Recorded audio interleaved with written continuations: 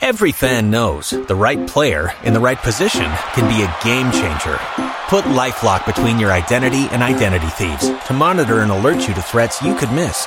Plus, with a U.S.-based restoration specialist on your team, you won't have to face drained accounts, fraudulent loans, or other losses from identity theft alone. All backed by the LifeLock $1 Million Protection Package. Change the game on identity theft. Save up to 25% your first year at LifeLock.com/aware. Every fan knows the right player in the right position can be a game changer. Put LifeLock between your identity and identity thieves to monitor and alert you to threats you could miss. Plus, with a U.S.-based restoration specialist on your team, you won't have to face drained accounts, fraudulent loans, or other losses from identity theft alone. All backed by the LifeLock $1 Million Protection Package. Change the game on identity theft. Save up to 25% your first year at LifeLock.com/aware. If you only have a 401k, you're not getting the most for retirement. Wait, what? Add a Robinhood IRA on top, then they'll boost it by 3%. You can do that? And if you transfer in any retirement account, you get 3% on top of that. Is there a limit to the match? No limit. Robinhood Gold gets you the biggest contribution match of any IRA on the market. Sign up for Robinhood Gold at Robinhood.com/boost by April 30th. Subscription fees apply. Investing involves risk. 3% match requires gold for 1 year from first match. Must keep IRA for 5 years. Match on transfers subject to additional terms and conditions. Robinhood Financial LLC, member SIPC. Online, this is The Locker Room on Joy 99.7 FM with George Adu Jr.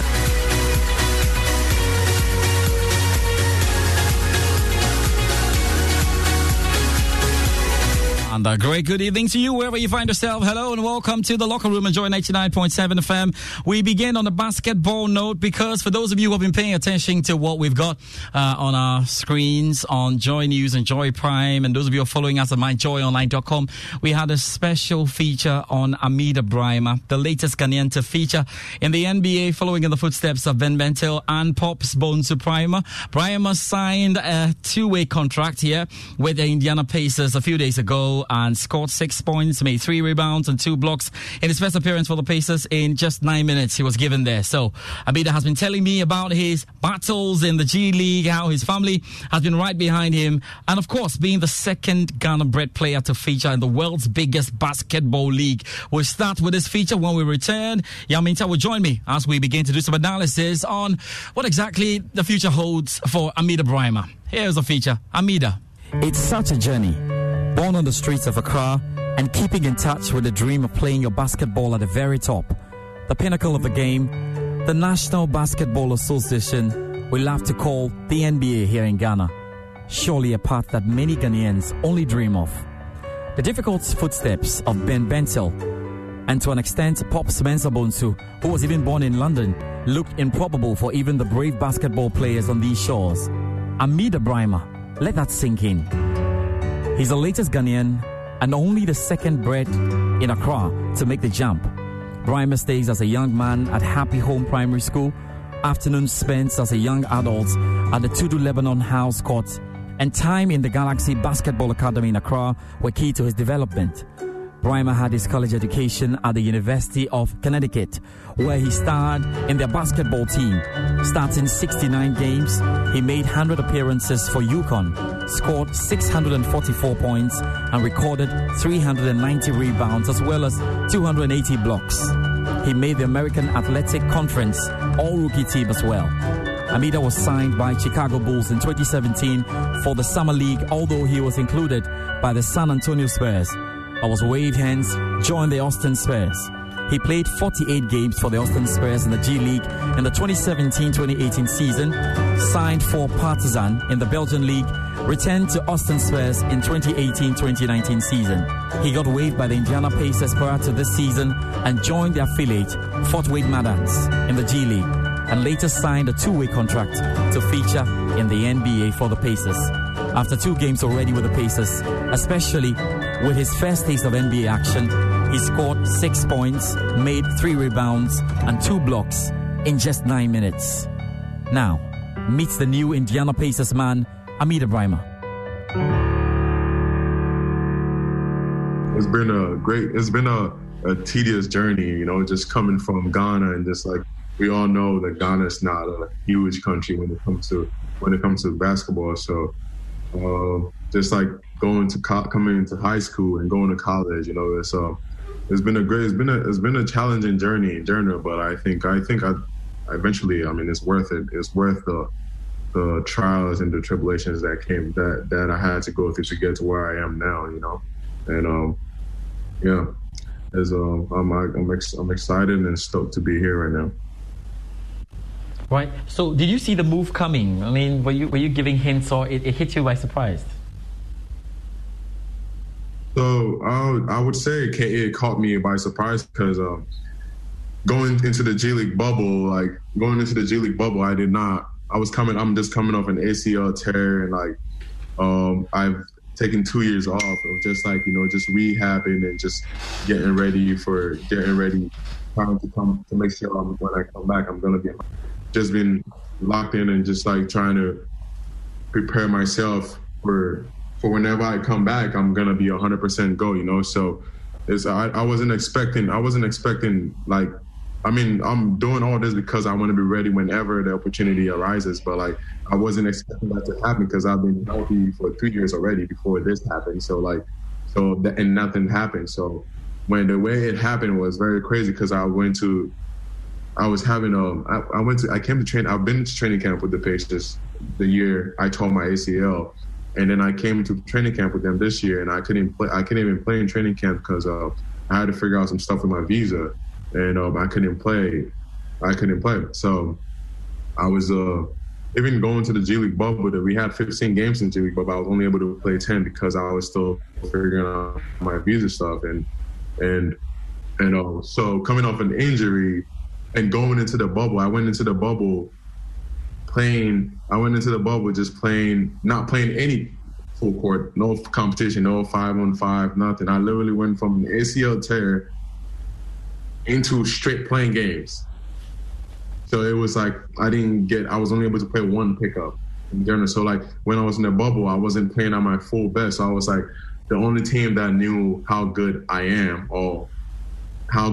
would be the Pacers, because nobody knows how good I am. Because if you want to call me up based off what I did in the bubble, I don't think I did enough to be called up in the bubble, like for what I did in the bubble, because I was still kind of probably like 85%. I was not my full 100% yet at that point, you know. But then when I went back home, I started feeling like I'm back to my normal self. I'm feeling better than my normal self, actually jumping higher. Like I was moving really good. So I was like, all I'm waiting for right now is an opportunity. And talking to my agent is like, this around this week or next week, things are gonna start picking up. But like, we don't know. It's just all up in the air. So I went to a birthday. My second family here. I went to the birthday of the mom, and then we went to the birthday. And after that day we got there, it was like 4 hours from where I live. The day we got there, I got a call from my agent telling me I'm on the list of people they're trying to call up for the Pacers. And then he calls me again and was like, "Oh, you on the short list?" And I was like, "Okay." And I didn't want to get too excited, to be honest. I was like trying to keep an even, I didn't want to get too emotionally high and just like, and it not happening, I'm just gonna be disappointed. So I was just like trying to stay even and level with my emotions, and then and then he calls me again. It's like, they're actually considering signing you. So they're actually considering signing you. And then when he said that to me, I was like, oh, okay.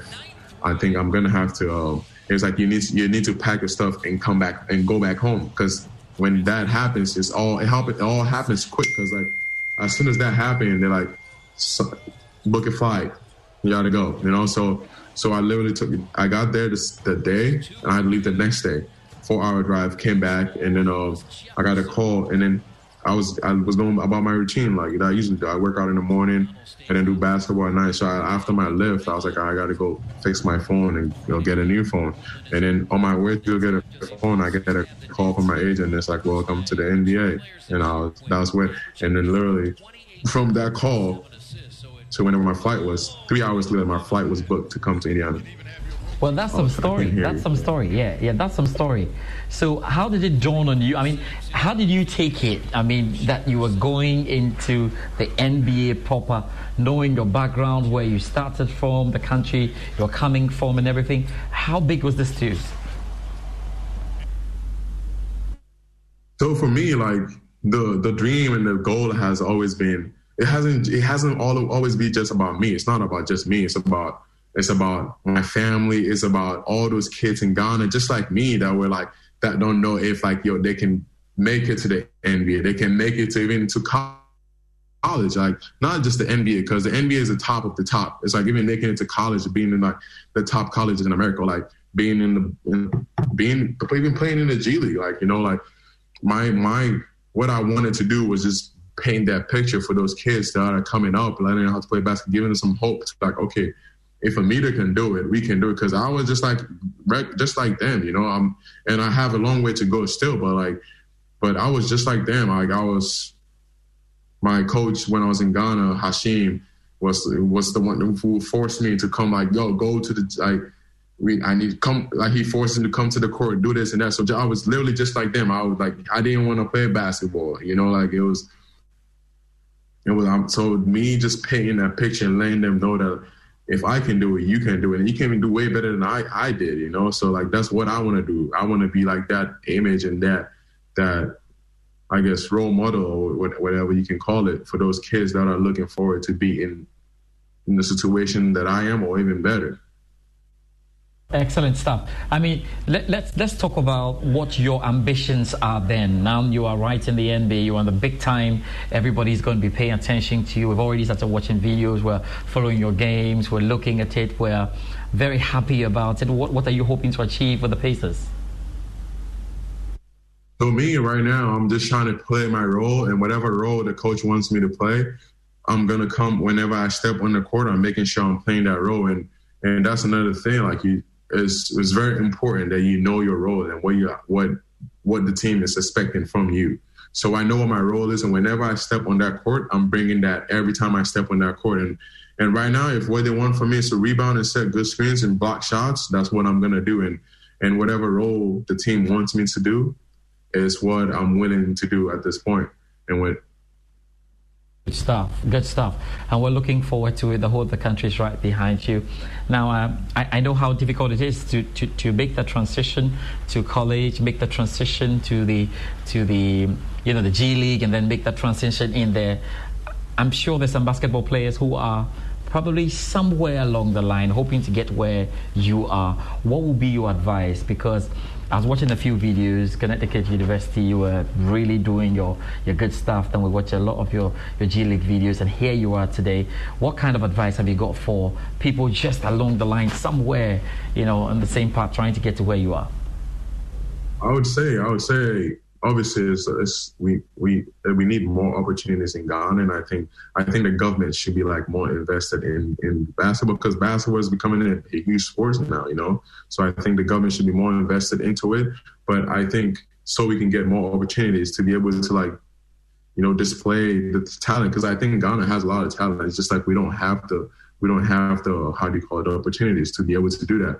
But I think what I would say to those kids is just you never give up. If you believe that, you have to believe in yourself first before anything.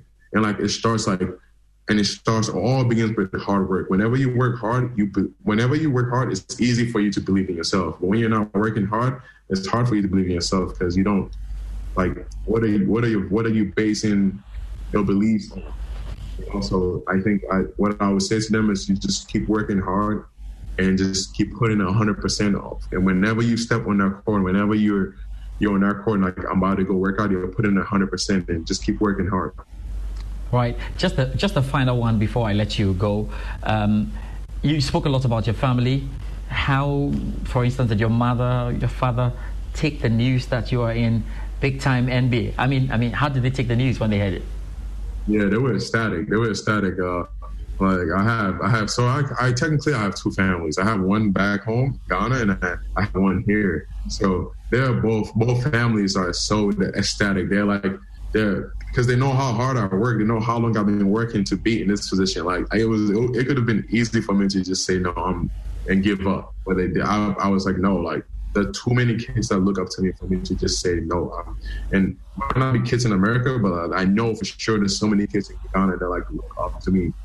And then they know how hard I work, and that's that is what makes them happy. Just like them seeing all my hard work that I've put in come into fruition. Do you remember the first lines from your mom or your dad when they realized you were there? You remember the first lines? Not really. My dad was so surprised because I actually called it because my mom is kind of like, she stresses too much. So I called my dad when I started getting those calls. I called my dad and I was like, hey, apparently the Pacers are trying to sign me, but I don't want to tell mom yet until it's official.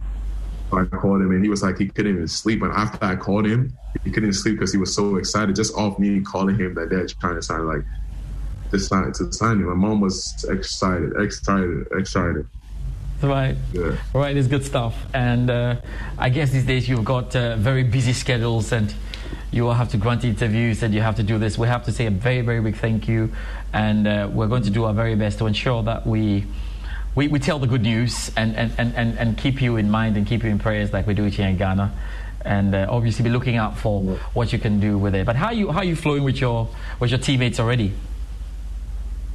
Yeah, it's been good. All the players are so like this group is a great group. They're very friendly, and when I first got here, like they like Malcolm back then and Sabonis, like they're like, we need you, and like, and that them telling me they need me was just enough for me to be like, okay, like I didn't just come here just to be called up. I came here for a purpose, and that was one of the confidence feature for me, and I think it was important that I get told that.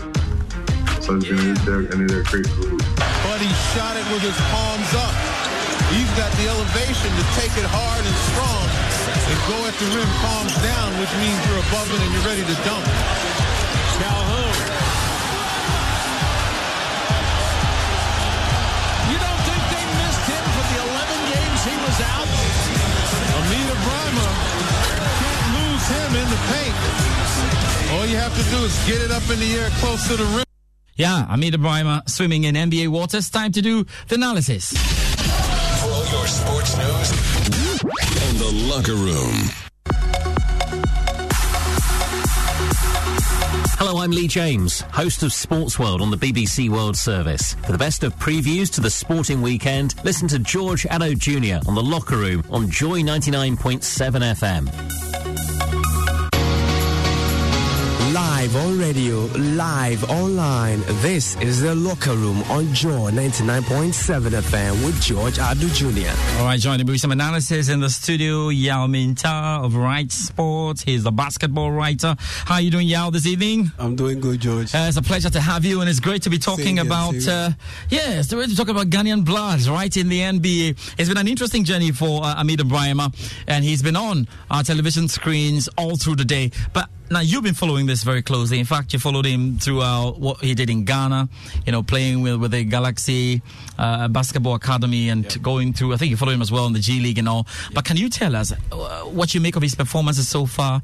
He has had, some cameo appearances anyway. What have you made of that so far? I've been impressed with his performance in limited minutes in the NBA because you put his total minutes he's played together, he's played just 15 minutes across 3 games, and you look at his raw stats, he has 6 points, 3 rebounds and 3 blocks, and if you have 3 blocks in 3 games, that's quite impressive because at the end of the day he's a defender who is an athletic rim protector. He protects the basket, and blocking shots is a trait of rim protection. So for me, once I see that he's been active on that end, that for me tells the story. Good. Let's have a look at the Indiana Pacers for those who are coming to it. I mean, you give us an idea of why they thought they needed, Amida Brima. It's important to note that there have been a number of waving, some I think Antonio Spurs, did a wave, and he's gone through a period of top clubs waving him and all. So why did the Indiana Pacers feel like this was the time they needed this boy? It was down to opportunity. Like Brahima mentioned that Ghana needs opportunities to be able to get to the elite level in basketball. And the reason why he missed out on getting a call up to those big teams that you mentioned, San Antonio Spurs. He played for Brooklyn Nets. He played for Chicago Bulls. The reason why he couldn't get onto the main roster for those teams was down to opportunity. With Indiana, he's been with Indiana for the past 2 seasons, and this is the time he gets the opportunity because of a slew of injuries to the Indiana Pacers power forwards and centers. He mentioned Domantas Sabonis. He's an NBA All-Star, 2-time NBA All-Star. He's hurt. Miles Turner, who was in the running to become Defensive Player of the Year, he's also hurt, and he's out indefinitely. There's no time limit on or timeline on his recovery from his injury. And on top of that, their sophomore player, that's Goga Bitadze, he's also injured. And you look at their roster, and their guys they have in the front court positions, and the front court positions, I mean at the center positions and the power forward position, mainly the defensive spots. They are guys who measure up to 6'7", and size matters in the NBA. Size matters in basketball. And when you look at Almeida is 6'10", and he has a 7'6" wingspan. Yeah. So that makes him overly qualified to fill up in the absence of those guys, and that's why he has finally been able to make the roster in the NBA or for an NBA team at the Indiana Pacers, because he had the opportunity. The opportunity came his way. It broke for him. But unfortunately, in other teams that he was on, the opportunity didn't break for him. In the G League, he played for the San Antonio Spurs affiliate team in the G League. That's the Austin Spurs. Yep. He won the G League title with the Austin Spurs. He was named to the G League All-Defensive Team, first team, with the Austin Spurs. But unfortunately, at that time, San Antonio Spurs had guys like LaMarcus Aldridge playing the center position, and they had enough, about 2 or 3 backups. So it's very difficult to break in, despite the fact that you do all those great works in the G League. So the opportunity didn't come his way. And it was the same story with Chicago Bulls. It was the same story with Brooklyn Nets. And unfortunately, last season, when things started to show up, or there were bright spots starting to show up, he tore his ACL. He spoke about it. Yeah, he tore his ACL. So it's been a series of lack of opportunities, and I would say a little bit of hard luck. That's why he's at this position in time. But now that he's been able to get the opportunity, I'm just happy he's making the most out of it. And I'm pretty sure in the subsequent games, there are about 8-9 regular season games left for the Indiana Pacers to play. I'm pretty sure he will get enough minutes. And on top of that, another great break for him. He's on a 2-way contract. Back in the day, the NBA didn't allow players on 2-way contracts to play in the playoffs. Because of the effects of COVID and the compressed nature of the NBA regular season schedule, now they've altered that rule a little bit, and they've made it possible for players on 2-way contracts to be able to play in the playoffs this season. And you look at the Indiana Pacers, back in the day, they wouldn't have been able to be in a top spot for a playoff, but now, because of the altered schedule because of COVID, now the NBA is set to deploy a playing tournament. So teams that end the season, the regular season, in the 7th place, the 8th place, the 9th place, and the 10th place in the respective conferences, they are eligible to compete in the playing tournament for the final 2 spots in the playoffs. And Indiana Pacers, they are in the mix. They are in that mix. So it's possible that they might make it to the playoffs, and we'll get to see Amida Brahima play more games for the Indiana Pacers. So It's all good. It's sounding after good. Going through all the trials and tribulations, things are finally breaking his way, and I'm hopeful that he'll be able to stick around, and he'll be able to move on from this two-way contract and earn some long-term security. And at least maybe $1 million in guarantee money, then we'll start talking. Talking about him. That, this guy is here to stay for real. At least if he's able to get a 6-year, 7-year career in the NBA under his belt, that's a good start. And he'll be able to open the doors for the guys behind him, the generation after him. Good. We don't have so much time, and we definitely have a big basketball assignment we've got to deal with. Let me ask you this question, because he's just the second Ghana-bred player to do this. So Bento was the first. Bento was the first. Yeah, the second D boy, right? I'm a second D guy. You're a second D guy, so I'm very proud of him. You're proud of Bento. Yeah. So tell me, how do the two compare? I mean, the path of Amida and then the path of Bento, especially Bento was drafted and all. I mean, how do you put the two together, comparing them? Amida's path is different from Bento's path. And it all boils down to their respective positions. Yeah. Bento is a score-first small forward. He plays the small forward position. Amida is a defensive first, old school type of defender. Protects the rim, alter shots, make it tough on scorers to be able to score the basket. Bento is a score first guy. He plays in Panathinaikos in Greece now.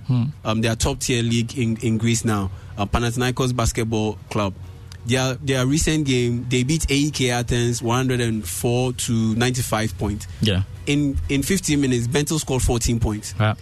He is that kind of player. So, and you look at now the way the NBA, the trend is going, it's all down to offense. Once you're able to score points, you get a little bit of shine. Yeah. And that's what Bento got going for him earlier on in his career, because he was able to shine when he played in college for Providence College, and he was drafted 51st overall in the 2016 NBA draft by the Boston Celtics, because he averaged 20 points in his second season at Providence College. But with Amida, he was named the ACC Defensive Player of the Year when he was at University of Connecticut, and he averaged about 2.8 blocks per game. But once you are averaging 8 points per game, it doesn't really catch the eye of a lot of scouts, because, like I said, now the in thing with the NBA is about the points. It's about the points. Yeah. So they want a center who can score points. They want a center who can shoot 3-pointers the way Joel Embiid does. So if you are not that type and you are sort of different, it makes it a bit challenging. That's where their parts varies. And that's where Bento got the nod a little bit ahead of Bryma. But all the same, they expect a lot from Bryma on that one. They made it to that level, and we are all proud of them. Right, so I guess their games of the weekend? Their games over the weekend? Yeah, their games over the weekend. Agenda Pacers are in there? Yeah. On Sunday, that's May 2, they play the Oklahoma City Thunder on Sunday. And Oklahoma City Thunder, after the exit of Russell Westbrook, Paul George, Kevin Durant, they are now in rebuilding mode.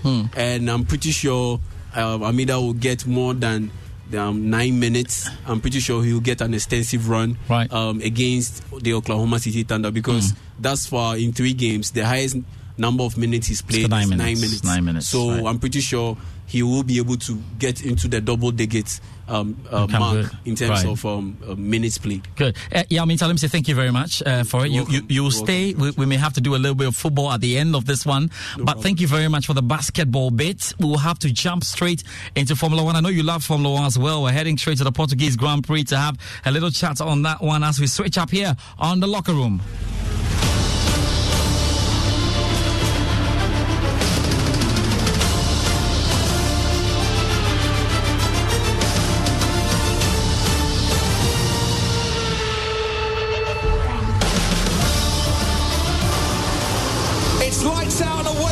Verstappen gets an excellent reaction. Hamilton, though, is ahead of Perez, but not for long, as Max Verstappen now on the inside joins Hamilton battle. It is Hamilton and Verstappen. Verstappen and Hamilton wheel to wheel going into the field of the temporal chicane. Hamilton is forced wide and he's lost a little bit of bodywork as well. Sergio Perez is in third place at the moment, looking to make it into second. The rest covered in a blanket of spray. Verstappen leads the Emilia-Romagna Grand Prix from Lewis Hamilton. The two championship protagonists came together at the first breaking point.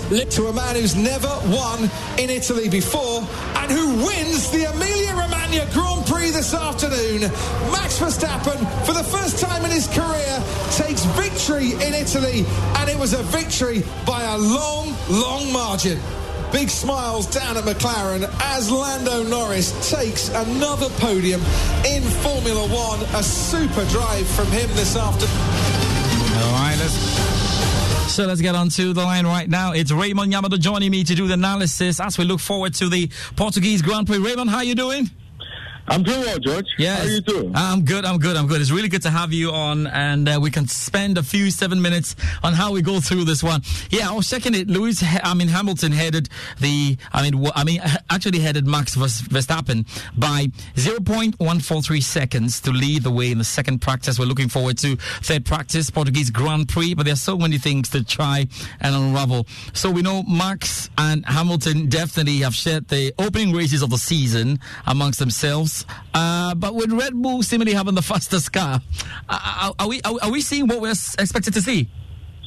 Well, George, I think that we've seen Mercedes dominate Formula One over the last few years, and it was just going to be a matter of time for us to see another car actually challenge them, because Ferrari clearly did lose a bit of pace when it comes to the competition itself. And so once Max Verstappen was showing glimpses of brilliance last season, we're always going to get to the point where he was going to be in the position to challenge the seven-time winner. Now, you look at Max Verstappen and Lewis Hamilton this season, there's very little to separate both drivers. And the only thing that you could talk about is the fact that Lewis Hamilton is an accomplished driver. He's a seasoned winner, and he definitely doesn't give up in races. And so you look at Mercedes actually conceding that the performance, there's a performance deficit as far as, their chassis is concerned, and Red Bull's RB16B is concerned. And so, it's quite clear that when it comes to the performance of both cars, Red Bull is in the lead. What now has to happen is that we have to see Max Verstappen show a lot of mettle, show a lot of fight, and he's actually shown a bit of that at the start of the season. We've seen Lewis Hamilton, also show a lot of brilliance. And you look at that last race, at the Emilia-Romagna, where he clearly was out of that race. He was almost out of that race when he was actually trapped in the gravel, and he managed to reverse, get back in at P9, and managed to finish at P2. That clearly tells you the kind of driver Lewis Hamilton is. He actually made the fastest lap in that race, making him, the current leader on the leaderboard. And so it clearly tells you that he still has a lot of experience. He still has a lot of hunger. The determination is there, despite the fact that the chassis may not be as sweet as we want it to be. He's still showing that he's still Lewis Hamilton, and he's one that we should look forward to as far as competition this year is concerned. All right, Raymond, Ferrari have dominated in Portugal, we know, winning 7 out of 6 races in Portimao. The big question is, what do we expect from them, especially looking at the performances of Charles Leclerc and Carlos Sainz? Well, it's been a mixed bag for both drivers this season, and I think that both drivers are still in that storming stage. It will take some time for both drivers to get used to each other. Carlos Sainz, moving in from McLaren, clearly an accomplished driver. We saw his performances for McLaren. He's a good driver. Leclerc himself, he showed a lot of brilliance driving with Vettel. And so clearly you could always tell that looking at the improvement in the Ferrari chassis this season, where they've gone for a power unit that clearly seems to be much better than the unit we saw last year. And Ferrari themselves, very disappointed in the kind of performance they put up last season, because they finished 5th in the Constructors' Series.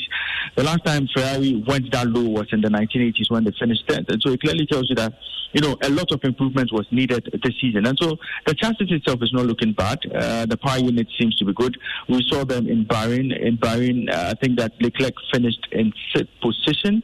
and Carlos Sainz finished in 8th. Not very impressive, but we saw them, in Imola, where Leclerc finished 4th, Carlos Sainz finished 5th. And so, it's going to take some time, but they are showing a lot of promise, and I'm expecting that once they get used to each other, once they get used to the chassis, I'm sure Ferrari will stake a claim for the title this season. But I think it's early days. If we are expecting them to perform in Portimao, I think it's early days yet, and maybe as the season wears on, we'll see the brilliance of Ferrari. Okay, Raymond, let's end with your podium predictions. It's been a while since we got on this. What are you expecting? And I understand how topsy-turvy it's been already at the beginning of the season, but you have to be a brave man, and I know you are one. So what are you seeing there?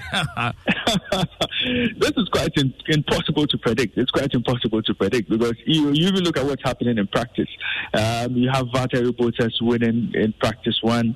You have Lewis Hamilton dominating in practice 2. We don't know what happened in practice 3. And, interestingly, this is the first time this season Lewis Hamilton has actually topped in practice. And so, a lot is at stake in this particular one. But, you look at both drivers and what happened in Portimao last season. It was at Portimao, Lewis Hamilton finally broke Michael Schumacher's record, from 91, moving from 91 to 92. Yeah. And so Lewis Hamilton would definitely be hoping that he would have a repeat of this.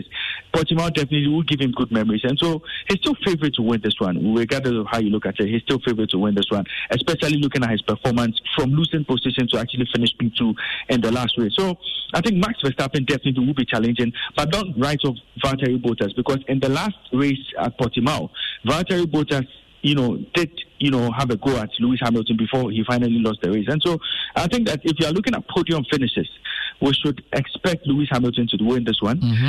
Definitely Max Verstappen would finish in the top 3, but I still think that Valtteri Bottas may just finish second behind Lewis Hamilton. Looking at his experience on that circuit and looking at what he's done in practice and how he seems to understand that Portimao circuit, I think that we're going to see a Mercedes 1-2 and possibly Max Verstappen should slip to 3rd this weekend. Raymond Nyamado, as always, a big thank you on the show, and we look forward to the action, the Portuguese Grand Prix. Raymond, a definite Formula 1 expert joining us on the show for this one. It's just about time then to switch up again.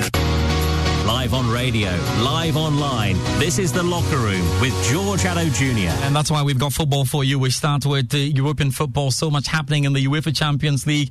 A number of Chelsea fans just hoping that things will work out. And I think Man City fans as well. You're looking forward to an English final if you are. And we saw something happening as well in the Europa League with Manchester United doing as much as they could, winning by 6-2 against AS Roma.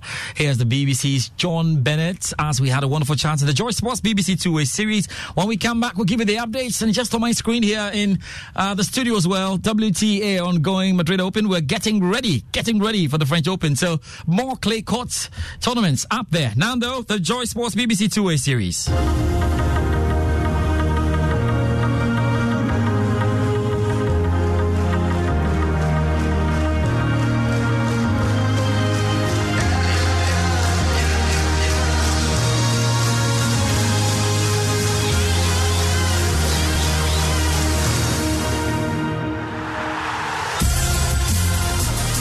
Thanks, John, for your time on the show as always, and surely happy times in English football as two English teams look to be in the driving seats of their respective UCL ties, albeit Chelsea's grip not looking so firm. Nonetheless, both Chelsea and Manchester City put up impressive performances in their away legs. What are the odds in seeing another all-English UCL final in just under 4 years? Yes, they're both in the driving seat, aren't they, with some brilliant performances away from home. Chelsea may be a little bit frustrated that they didn't take full advantage when Real Madrid were really struggling in that first half in Madrid. But still, they'd have taken 1-1 at the start of the game, a crucial away goal. And Manchester City, brilliant second half performance. Pep Guardiola deserves so much praise for turning things around in that second 45 minutes. And I think those two away goals will be enough for Manchester City. Yes, you can see Paris Saint-Germain scoring in Manchester, but they have to score twice. And can you really see PSG keeping a clean sheet against Manchester City in that second leg? I think both English teams big favourites to get through to the final. Chelsea honestly could have secured the same scoreline as City had Timo Werner taking his shooting boots along to Madrid. For all his non-scoring contributions and positive effect on Chelsea's play, do you see Tuchel looking beyond him? Are his performances fueling more talk of a striker possibly joining in the summer? I feel sorry for Timo Werner. It's just not happening for him. I hope that they give him time. And listen, they've certainly been very patient. You can't accuse Thomas Tuchel or Frank Lampard before him not giving Timo Werner the opportunities. I'm sure it'll come, but at the moment, it's a bit of bad luck, a lack of confidence as well.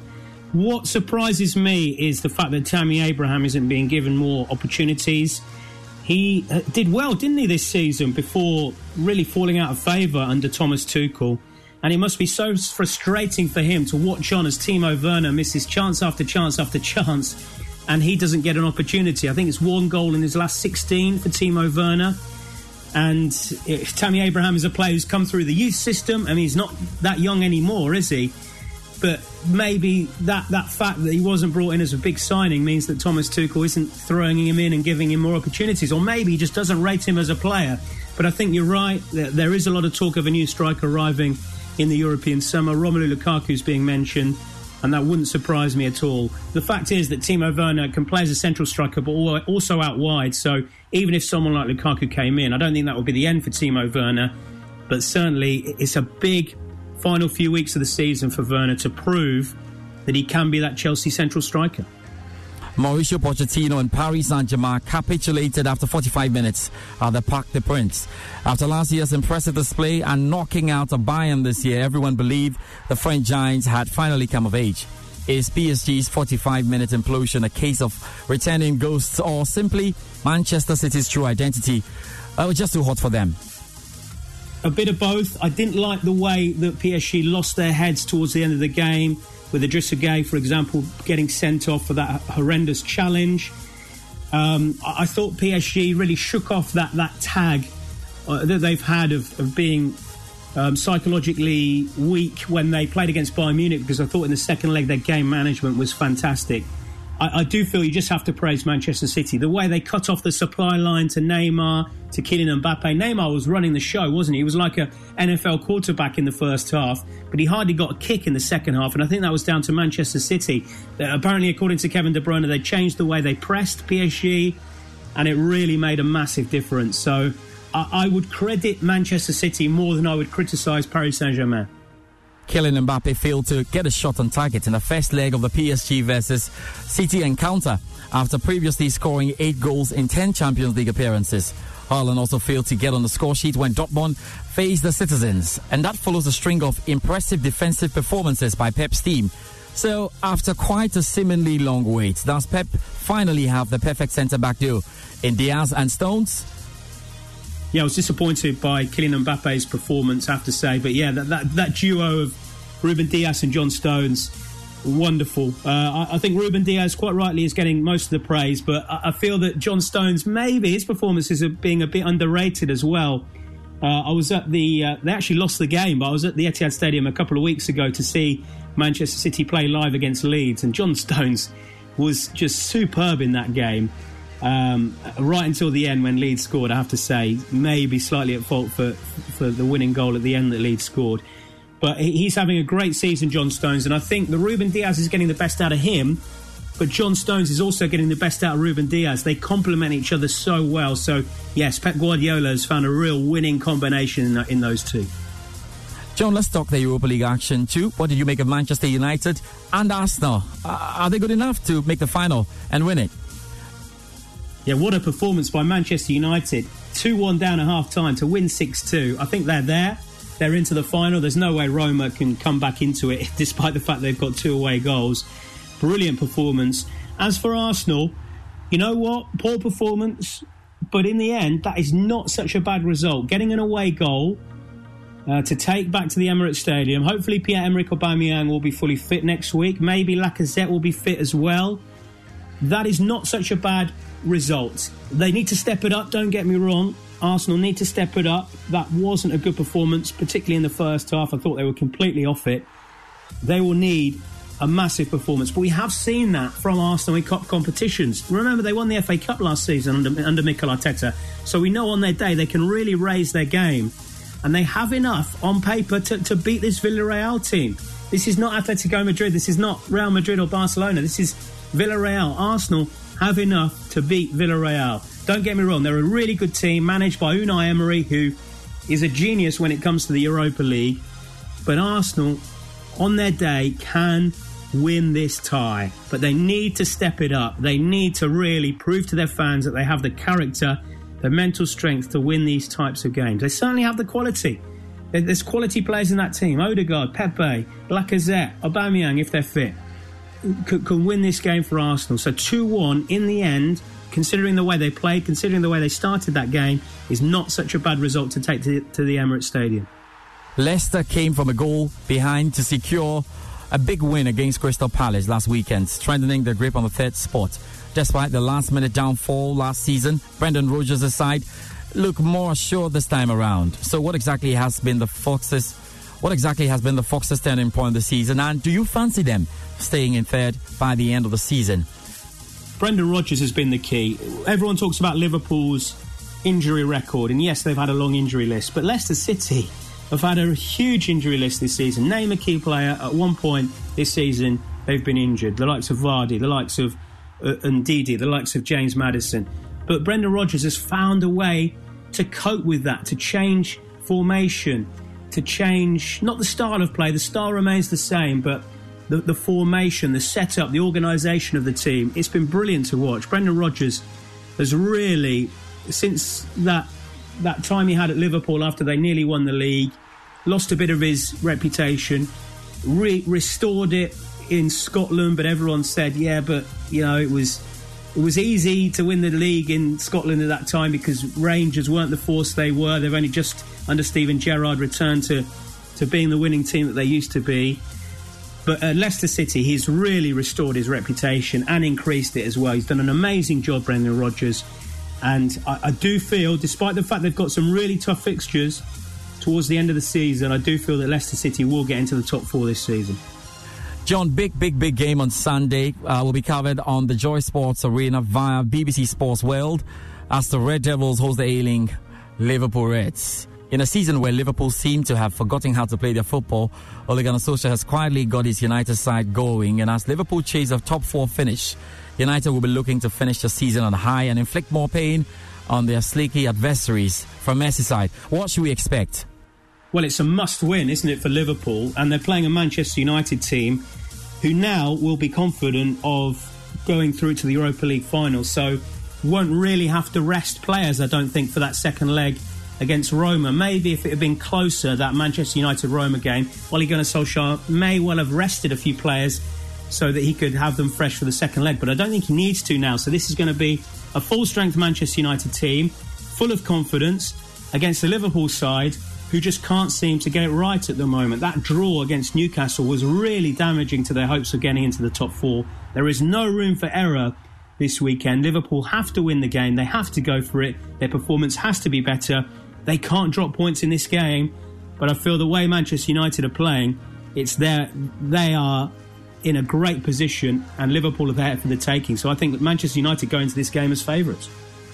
Finally, John, aside the eye-catching games, which games would you be closely monitoring? I'd guess Chelsea, Fulham, Crystal Palace, Manchester City, Arsenal, Newcastle will dominate your list. Yeah, Chelsea, Fulham will be interesting because Thomas Tuchel will rotate the team, and that might give Fulham a chance. I think Fulham have to win this game to keep their hopes alive of staying up. Manchester City 2 wins away from winning the Premier League. I think they'll get the first 3 of those 6 points against Crystal Palace. Arsenal, Newcastle is interesting because Newcastle are back in form, and Arsenal again will have to rest players, I think, because they've got the Europa League semi-final coming up. So maybe that's an opportunity for the likes of Alan St-Maximin and Callum Wilson maybe to cause some damage to Arsenal. Newcastle are full of confidence at the moment. I think they're going to stay in the Premier League. The shackles are off, so maybe they might be able to get a win against Arsenal. Thank you very much, John, for your time on the show. It was a pleasure to have John Bennett alongside on the Joy Sports BBC Two-Way Series. Time to check out the big games to come. Remember, we've got one big one for you on the Joy Sports Arena. Joy Sports, Moses Yabo has got this.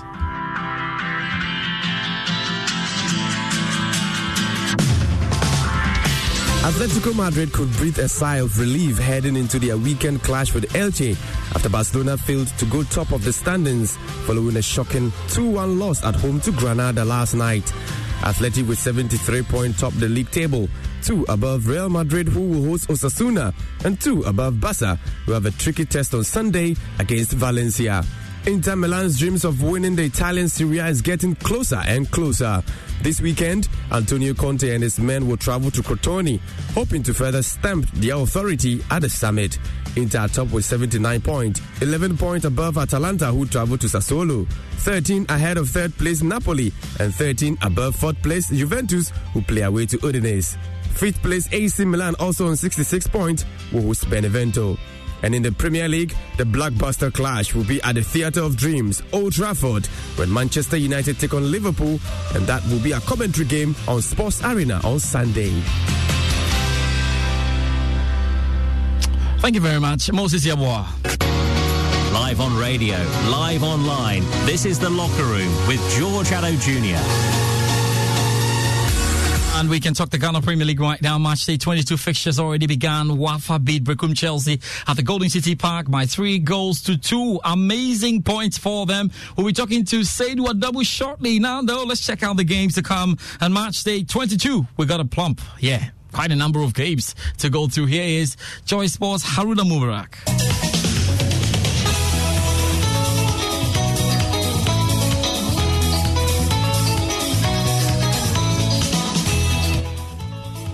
Asante Kotoko have an uphill task of bouncing back against Lagos Cities as they travel to the capital to honor this match day 22 fixture. Coach Mariano Barreto and his players will be hoping to reclaim their top spot position with a win against the Royals. New recruit Solomon Safu Taylor has been included in the match day squad for the very first time since his arrival. Lagos Cities are also seeking to avoid relegation and will go all out to claim all 3 points. They are placed in the 15th position on the league log with 23 points, and a defeat could see them drop in the relegation zone. The Royals have been boosted by the return of former Black Stars captain Asamoah Gyan ahead of the game. The country's all-time top scorer made a return from injury to earn some game time against Dreams FC in that 1-1 draw at the Accra Sports Stadium. Asamoah Gyan is expected to play a part against Asante Kotoko and will be in search of his first goal of the season against the Ghana Premier League Giants. House of Oak's prime objective remains the same, and that's to win their first league trophy in a decade. Samuel Buadu has lost just a game since taking over, and if House of Oak beat Dreams FC this weekend, the Phobians could finish at the top of the table. The Accra-based side have been dominant in their last 2 meetings with the Still Believe side, with an aggregate scoreline of 4-0.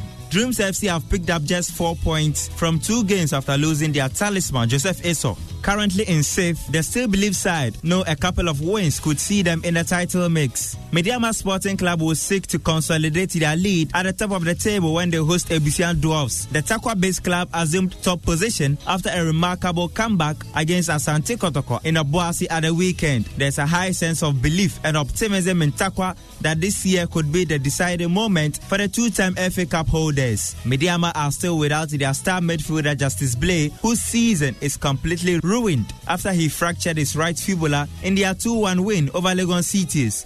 Dwarfs will also want to build on that emphatic 4-1 win over Great Olympics in their last encounter. Mediama are 9 points clear above their opponents, lying at the top, while the visitors are in 11th place. In other games, King Faisal are on a mission to avoid relegation and will be full of confidence after their victory over fellow relegation candidate Inter Allies when they face Karola United, who are hoping to turn around the corner. Elmina Sharks will have the opportunity to return to winning ways when they face Ashanti Gold. 11 Wonders welcome Ediana Stars to Techiman. Bechem United battle it out with Inter Allies, and Great Olympics take on rejuvenated Liberty Professionals. Okay, so after that afternoon result, yes, Wafa at 4 points adrift. Yeah, the top of the Ghana Premier League at the moment. After beating Berekum Chelsea by 3-2, the thrilling accounts of the... Every fan knows the right player in the right position can be a game changer. Put LifeLock between your identity and identity thieves to monitor and alert you to threats you could miss. Plus, with a U.S.-based restoration specialist on your team, you won't have to face drained accounts, fraudulent loans, or other losses from identity theft alone. All backed by the LifeLock $1 Million Protection Package. Change the game on identity theft. Save up to 25% your first year at LifeLock.com/aware. Tax day is coming. Oh, no. But if you sign up for Robinhood Gold's IRA with a 3% match, you can get up to $195 for the 2023 tax year. Oh, yeah. Sign up at Robinhood.com/boost by tax day to get the biggest contribution match on the market. Subscription fees apply. Investing involves risk. 3% match requires gold for 1 year from first match. Must keep IRA for 5 years. Robinhood Financial, LLC, member SIPC. Golden City Park. Wow. It was a very good Friday. Friday came really well for Wafa as they went through that. So we look forward to all the games to come. And on the Joy Sports Arena, we're here to give you the updates on Sunday. We're beginning at 3 p.m. Okay, so let's just try and wrap it up. I'm still here with Yao. Live on radio, live online. This is The Locker Room with George Addo Jr.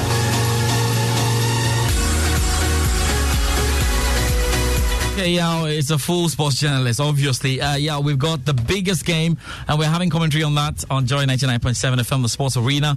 It's Manchester United versus Liverpool, and he's a Manchester United fan. Good times, really good times for you. Should I think so? A little bit, but it could have been better because you look at some of the drop points Man United have experienced this year, and you think about it, and when you add those drop points together, Man United could have easily been in pole position to win the league. Man United could have easily been in pole position to win. Yeah, but unfortunately, look at those frustrating draws. For instance, last week against Leeds United. That 3-3 draw against Everton, the loss to Sheffield. There are many that you can't remember all. They've been very. Some of the results were pretty frustrating. That you had you.